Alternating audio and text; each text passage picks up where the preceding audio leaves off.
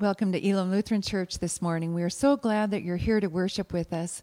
Join us as we sing our first song this morning, O Zion, Haste.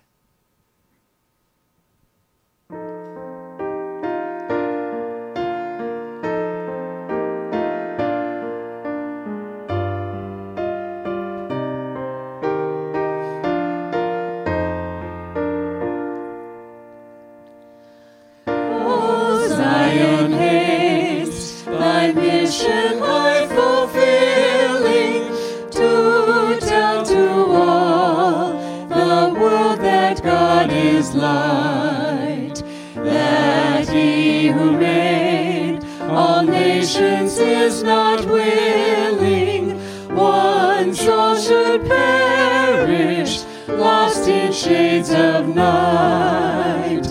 Publish glad tidings, tidings of peace, tidings of Jesus, redemption and release.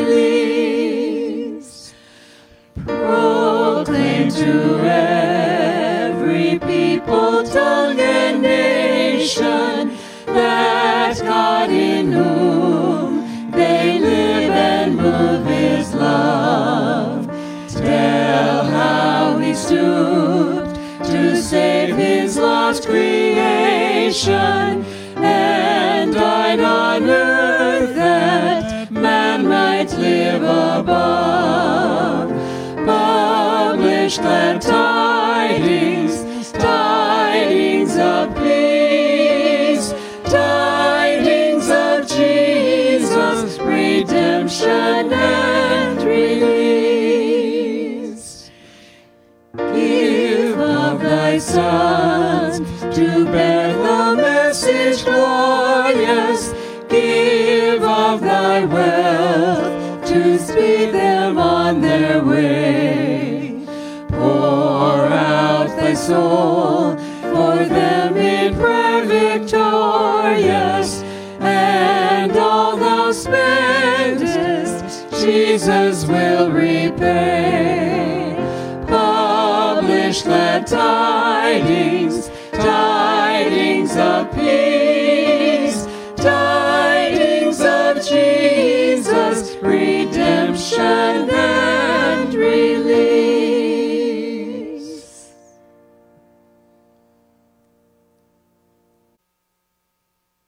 We're going to be singing a new song this morning called His Mercy is More. In Lamentations 3, it says, He does not treat us as our sins deserve. His mercies are new every morning. Sing along with us.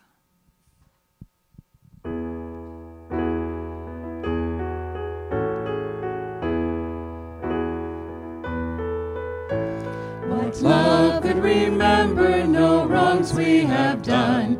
Omniscient, all-knowing, he counts not the sum, thrown into a sea without bottom or shore. Our sins, they are many, his mercy is more. Praise the Lord, his mercy is more. Stronger than darkness, new every morn. Our sins, they are many, his mercy is more.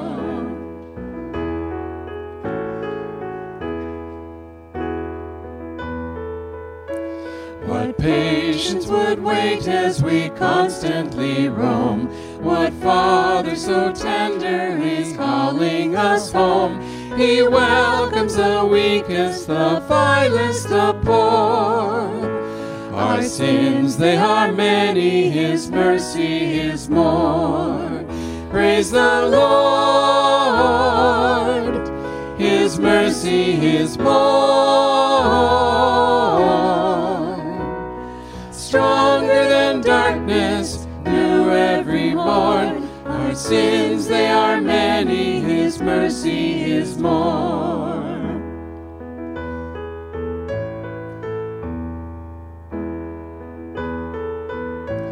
What riches of kindness he lavished on us. His blood was the payment, his life was the cost. We stood 'neath a debt we could never afford. Our sins, they are many, His mercy is more. Praise the Lord, His mercy is more.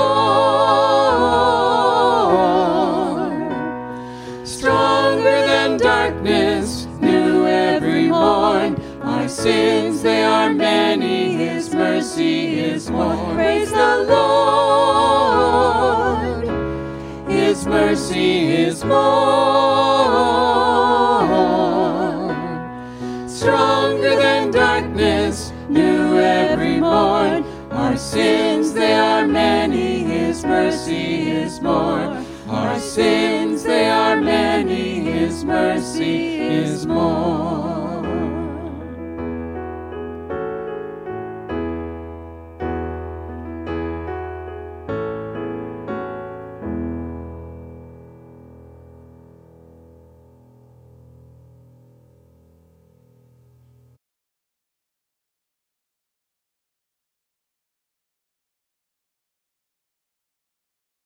To you, friends of Elam Lutheran Church in Lake Stevens. This is Pastor Herb Hoff speaking to you this morning from Olympia, Washington. I'm looking forward to the time when we can be together face to face and even extend the right hand of fellowship. And we trust that God is going to bring that about fairly soon. Well, this morning I'll be finishing up on Acts chapter 15. The title of the sermon that I've chosen is A Parting of Ways, or maybe you could even use the theme, when division becomes multiplication. I'm going to read to you from Acts 15, starting at verse 36. After some days, Paul said to Barnabas, "Let us return and visit the brothers in every city where we proclaim the word of the Lord, and see how they are." Now, Barnabas wanted to take with them John, called Mark, but Paul thought best not to take with them one who had withdrawn from them in Pamphylia and had not gone with them to the work. And there arose a sharp disagreement, so that they separated from each other. Barnabas took Mark with him and sailed away to Cyprus, but Paul chose Silas and departed, having been commended by the brothers to the grace of our Lord. And he went through Syria and Cilicia, strengthening the churches. Let's pray. Lord Jesus, thank you.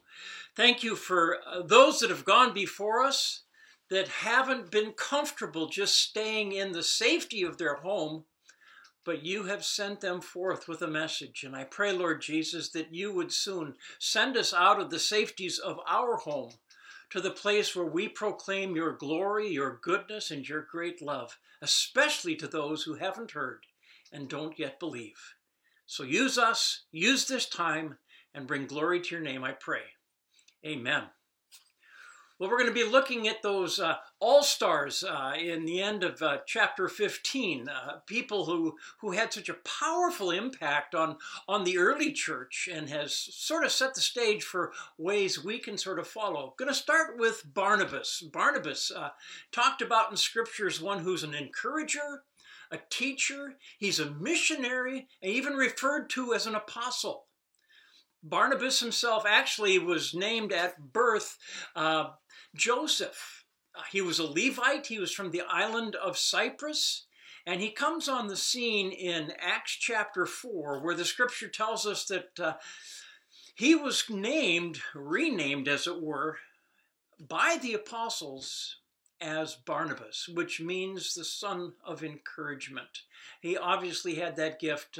He was moved when he saw the early church and the needs that were so surrounding those that were part of the household of faith. He even took some of his own land, sold it, and then brought the proceeds and set it at the feet, or as it were, put it in the lap of the apostles for them to use as they best saw fit. He was moved by God, and he wanted that to be an encouragement. That seems to be the gifting out of which he worked. How can I encourage someone?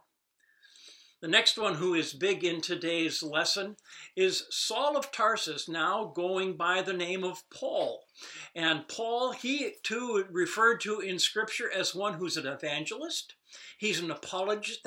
He makes sense of what the gospel means into the context where it needs to be proclaimed. He's a missionary. He's used with gifts of healing, and definitely he is an apostle. He says, I was one of the last ones born, almost out of sync with the rest of the apostles. Paul himself was a classically trained Pharisee through the school of Gamaliel in Jerusalem. Possibly some of the others that were involved even in today's story might had access to that, possibly even Barnabas himself. He was passionate about the law of Moses and unbending when he felt that the truth was somehow being shortchanged. He wanted to make sure that what Scripture said is what people were doing and what people were believing. Barnabas was the one who put his own reputation on the line when Saul of Tarsus was converted on that road to Damascus, when he came to faith in the Lord Jesus. It is Barnabas who reached out and sort of took him under his wings, brought him and shepherded him into the leadership there in Jerusalem for a time, saying, you don't need to be afraid of him. God has done a mighty work. He saw something in the gifting of Paul, and he wanted to call it to life. He wanted to encourage it to grow, because God had great plans for him. Enter the scene in today's is John Mark, who is a cousin or possibly a nephew of Barnabas. We see him as a ministry assistant. He's a missionary in his own right and an evangelist, quite probably the one who authored the Gospel of St. Mark. Now, John Mark began that first missionary journey with Barnabas and Saul. And the first place they left as they went out of Antioch was across to that island of Crete, Barnabas's home island, John Mark's home background also. And there together, Barnabas and Saul, with John Mark helping out, ministered to those who were receiving the faith. A couple different towns and leaders on the island, and God was doing great things. It was exciting. A little bit of resistance from some, but good news as the gospel spread. And then they took a boat across, and now all of a sudden, it's not referred to as Barnabas and Saul, but Paul and Barnabas. And as they get to the mainland there in that south central part of what we now call Turkey, it didn't sit well with Mark, and he found another boat, and he headed on back to Jerusalem. There was some fearfulness that was a part of Mark, and it was memorable because because Paul and Barnabas were sort of depending on him as assistant, and now all of a sudden he wasn't there with them anymore. So they come back, a number of things. They give a report on the things that have happened, wonderful things with the Gentiles coming to faith in the Lord Jesus and trusting him. Some tough things were going on too. There was resistance, so much so that in one town, the Jews and some of the other leaders, they took Paul and they stoned him. And they dragged him out of town figuring he was dead. He got up later on and the next day went into town and the next day passed on to another town. But later on comes back through. So fearfulness for John Mark, yeah, there might be some good reasons to be fearful because it was an uncharted territory. I find myself sort of attracted both to Barnabas and to John Mark. Barnabas because I find in myself a desire to encourage. That's sort of the mindset and the gifting out of which I function. I look back at my ministry of teaching and counseling, and much of that comes through exhortation, and not a shaking your finger exhortation, shame on you, but an exhortation of encouraging, of building up, of saying, here is the path. You can walk in it. There's ways that you can make this. And that is a part of just who I am. So I've always been sort of attracted to Barnabas. And then an experience in my life earlier on, back when I was 22, 1972, I was on a mission trip with two other fellas. We were going to Europe, Israel, Africa, South America. We were gone for almost a half a year. And one of the things that we felt God was calling us to do was to gather together through Brother Andrew's organization, Bibles and other Christian literature to bring through the Iron Curtain to brothers and sisters who were on the other side, who didn't have access to a lot of that stuff. And it sounded really good and exciting when we were in Seattle before we left. And then as we ended up with more than 50 pounds of Bibles and New Testaments and tracts and Christian literature, all of it in Eastern European languages, the closer that border, that Iron Curtain came, the more fear arose in my heart. And I was struggling. Can I do this? And as we were in Switzerland, we spent several days with Francis Schaeffer at his retreat center in Huemo, Switzerland. And I was out walking in the snow in that February, and I was filled with fear. In fact, I didn't know if I was going to be able to complete this. Am I going to just have to say, you guys make it on your own? If you make it, I'll meet you in Athens. That was going through my mind and my heart. And one of the things that I was the musician for our group, and one of the songs that we sang, I will bless the Lord at all times. His praise will continually be in my mouth. My soul, it makes its boast in you, O Lord. Let the nations hear and be glad. O magnify the Lord with me. Let us exalt his name together. I sought the Lord. He heard me and delivered me from all my fear. And all of a sudden I realized I'm not being delivered from my fear. Fear has captivated me. It's crushing me. And as I was walking in the snow there in Huemo, singing that song, all of a sudden God's Spirit came in and moved peacefulness into my heart. And realized that in my mind now, that the very safest place for me to be was smack dab in the middle of God's will. And if that meant that I was caught on my way into Yugoslavia and jailed, it wasn't going to be a surprise to God. And he was going to be there to be with me and to protect me. What an encouragement that became for me. But I can understand how John Mark, all of a sudden, this fear comes and captivates. And for him, he found an escape. He went back to Jerusalem. And Barnabas and Paul, at that time, Paul and Barnabas, they continued on their journey. Well, I want to look a little bit at some of the conflicts that came up and how these two sort of brought it to resolution. How does it take place, and is it really bad news? First of all, Paul and Barnabas kept their problem on a personal level. There's no indication in Scripture that they involved others in their disagreement. They didn't build up people on their side to come against them on that side. No, they kept it to themselves and they dealt with it themselves. Secondly, Paul and Barnabas didn't take the problem personally. Although they kept it personal, they didn't take it personally. They didn't allow their disagreement to alienate them as friends and as brothers in the gospel and family in the kingdom of God. I don't want to minimize the severity of their disagreement. It was not some, no, it was a severe disagreement that they had. And yet they didn't allow that disagreement on this point to destroy the fellowship that they had.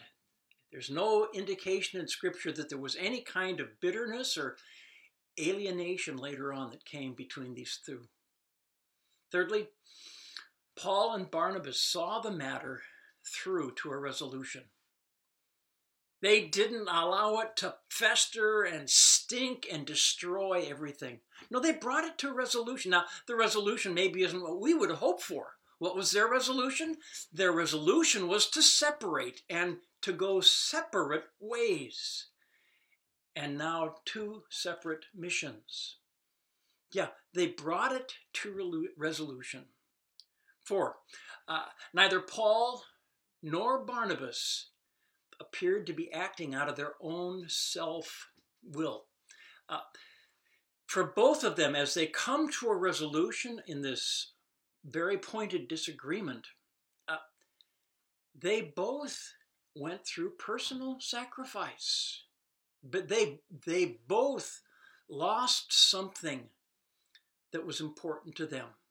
That ongoing team ministry that they'd had and were so wonderful at. I mean, Paul was so appreciative for so long for who Barnabas was and what he had done.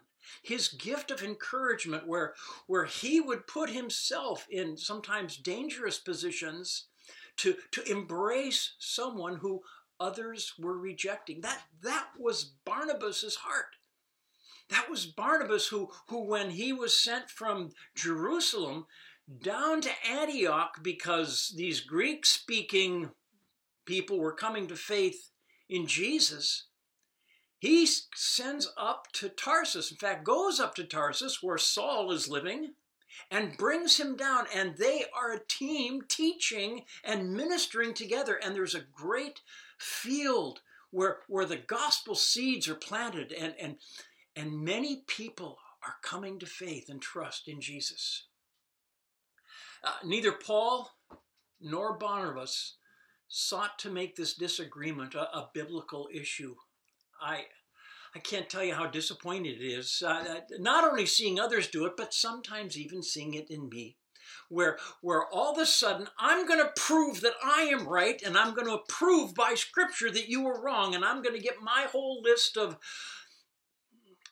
Scripture verses, proof texts to prove that I'm right and God's on my side, and to prove that you're wrong and you're not on God's side. And that's not what that's not what Barnabas did. No, they didn't. They both did the right thing, even though it was a different thing for both of them. They functioned out of their gifting. They lived out their passions. And for them, it meant they were going to end up going in a couple different directions. From our point, a couple thousand years later, we maybe wish it had been different. Couldn't it have been solved some way or other? But God did something where that division now becomes a multiplication. Number 6, both Paul and Barnabas seem to be acting in line with the gifting that God has built into them. Who but Barnabas would you expect to come alongside a bruised and broken young Mark and bring him encouragement to be used by God to minister to the stumbling saint, so that once again he would be able to he would be able to be rescued, and he'd be able to be used and be used greatly in the future. And who else but Paul would you expect to come down hard, real hard on someone who had failed to complete the mission that he'd set to begin with? You know, there was that thing that Jesus said, anyone who puts his hand to the plow and turns back, they're not really worthy to be a part. Paul and Barnabas, each gifted differently, each used by God in their gifting to do the very things that are needed to be done. Number 7, both Paul and Barnabas ministered to John Mark by what they did.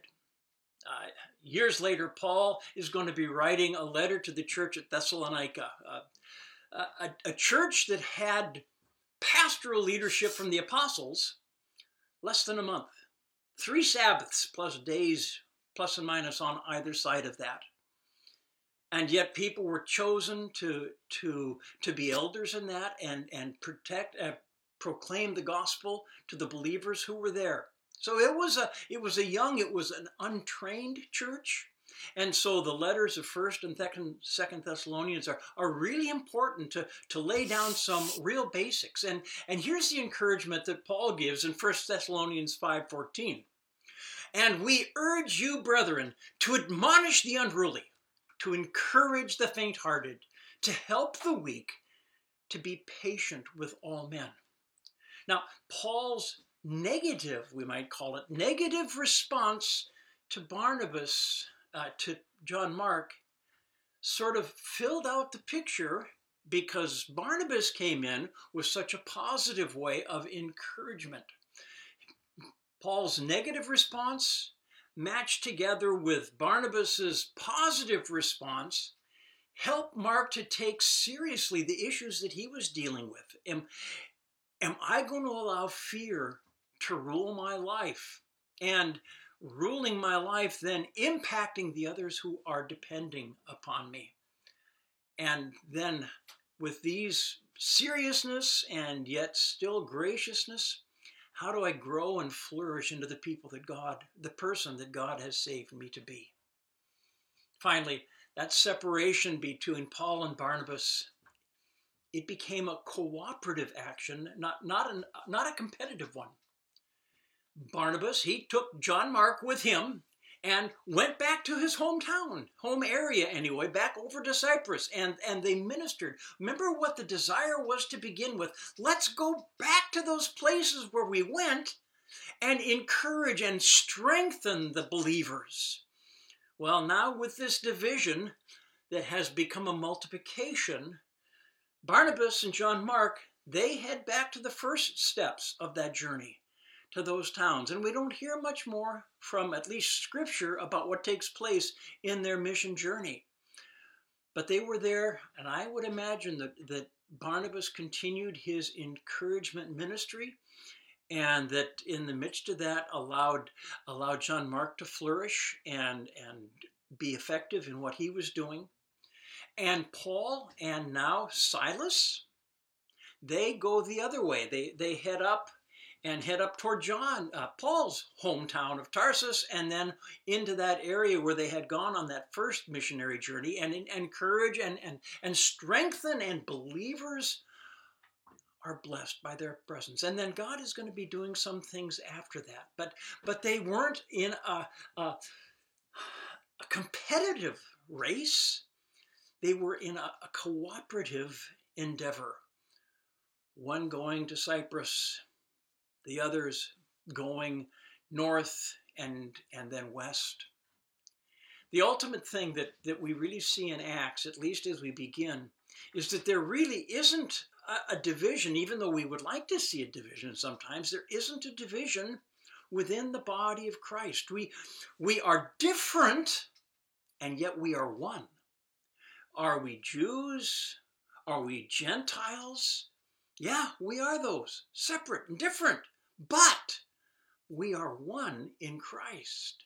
He is doing his mighty work. The Jewish believers, the Gentile Christians, yeah, they're different, but their faith holds them together in one. Paul and Barnabas, they had different gifts. They had different perspectives.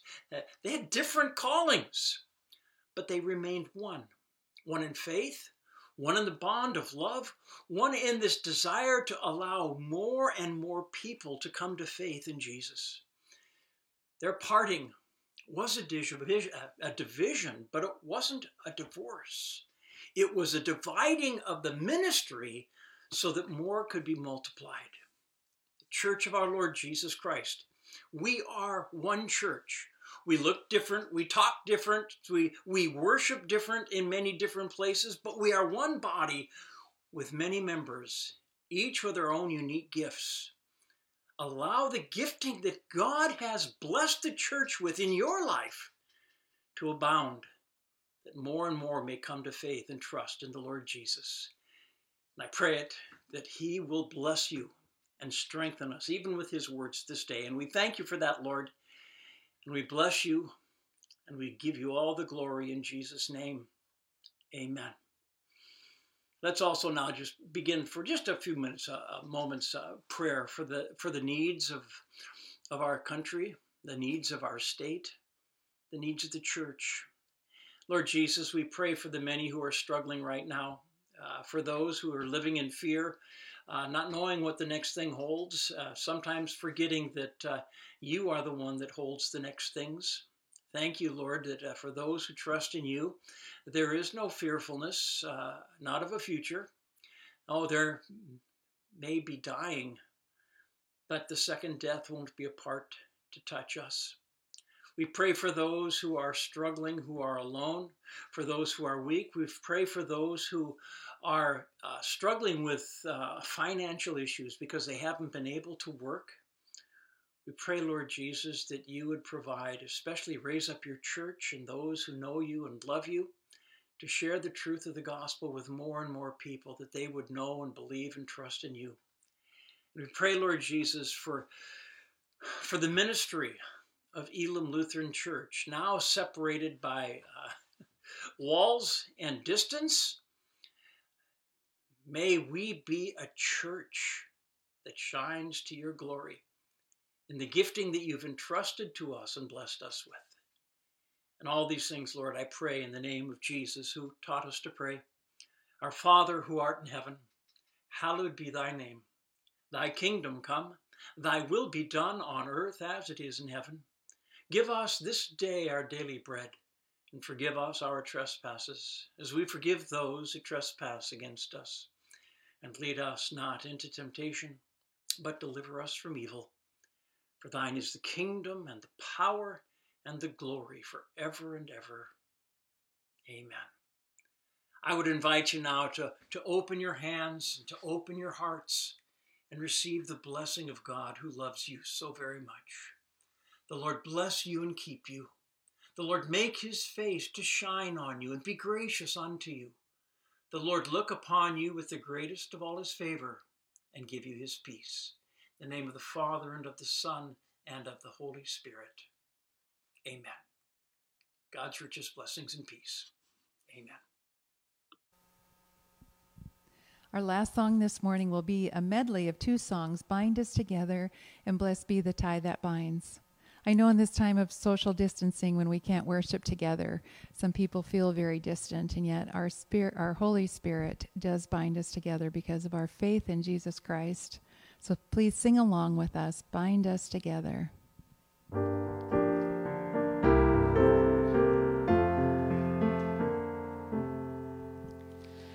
Bind us together, Lord, bind us together with cords that cannot be broken.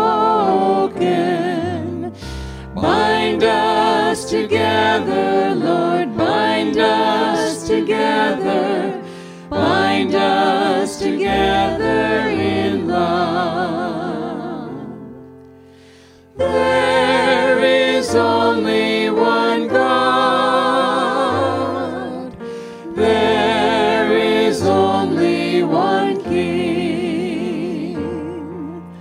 There is only one body.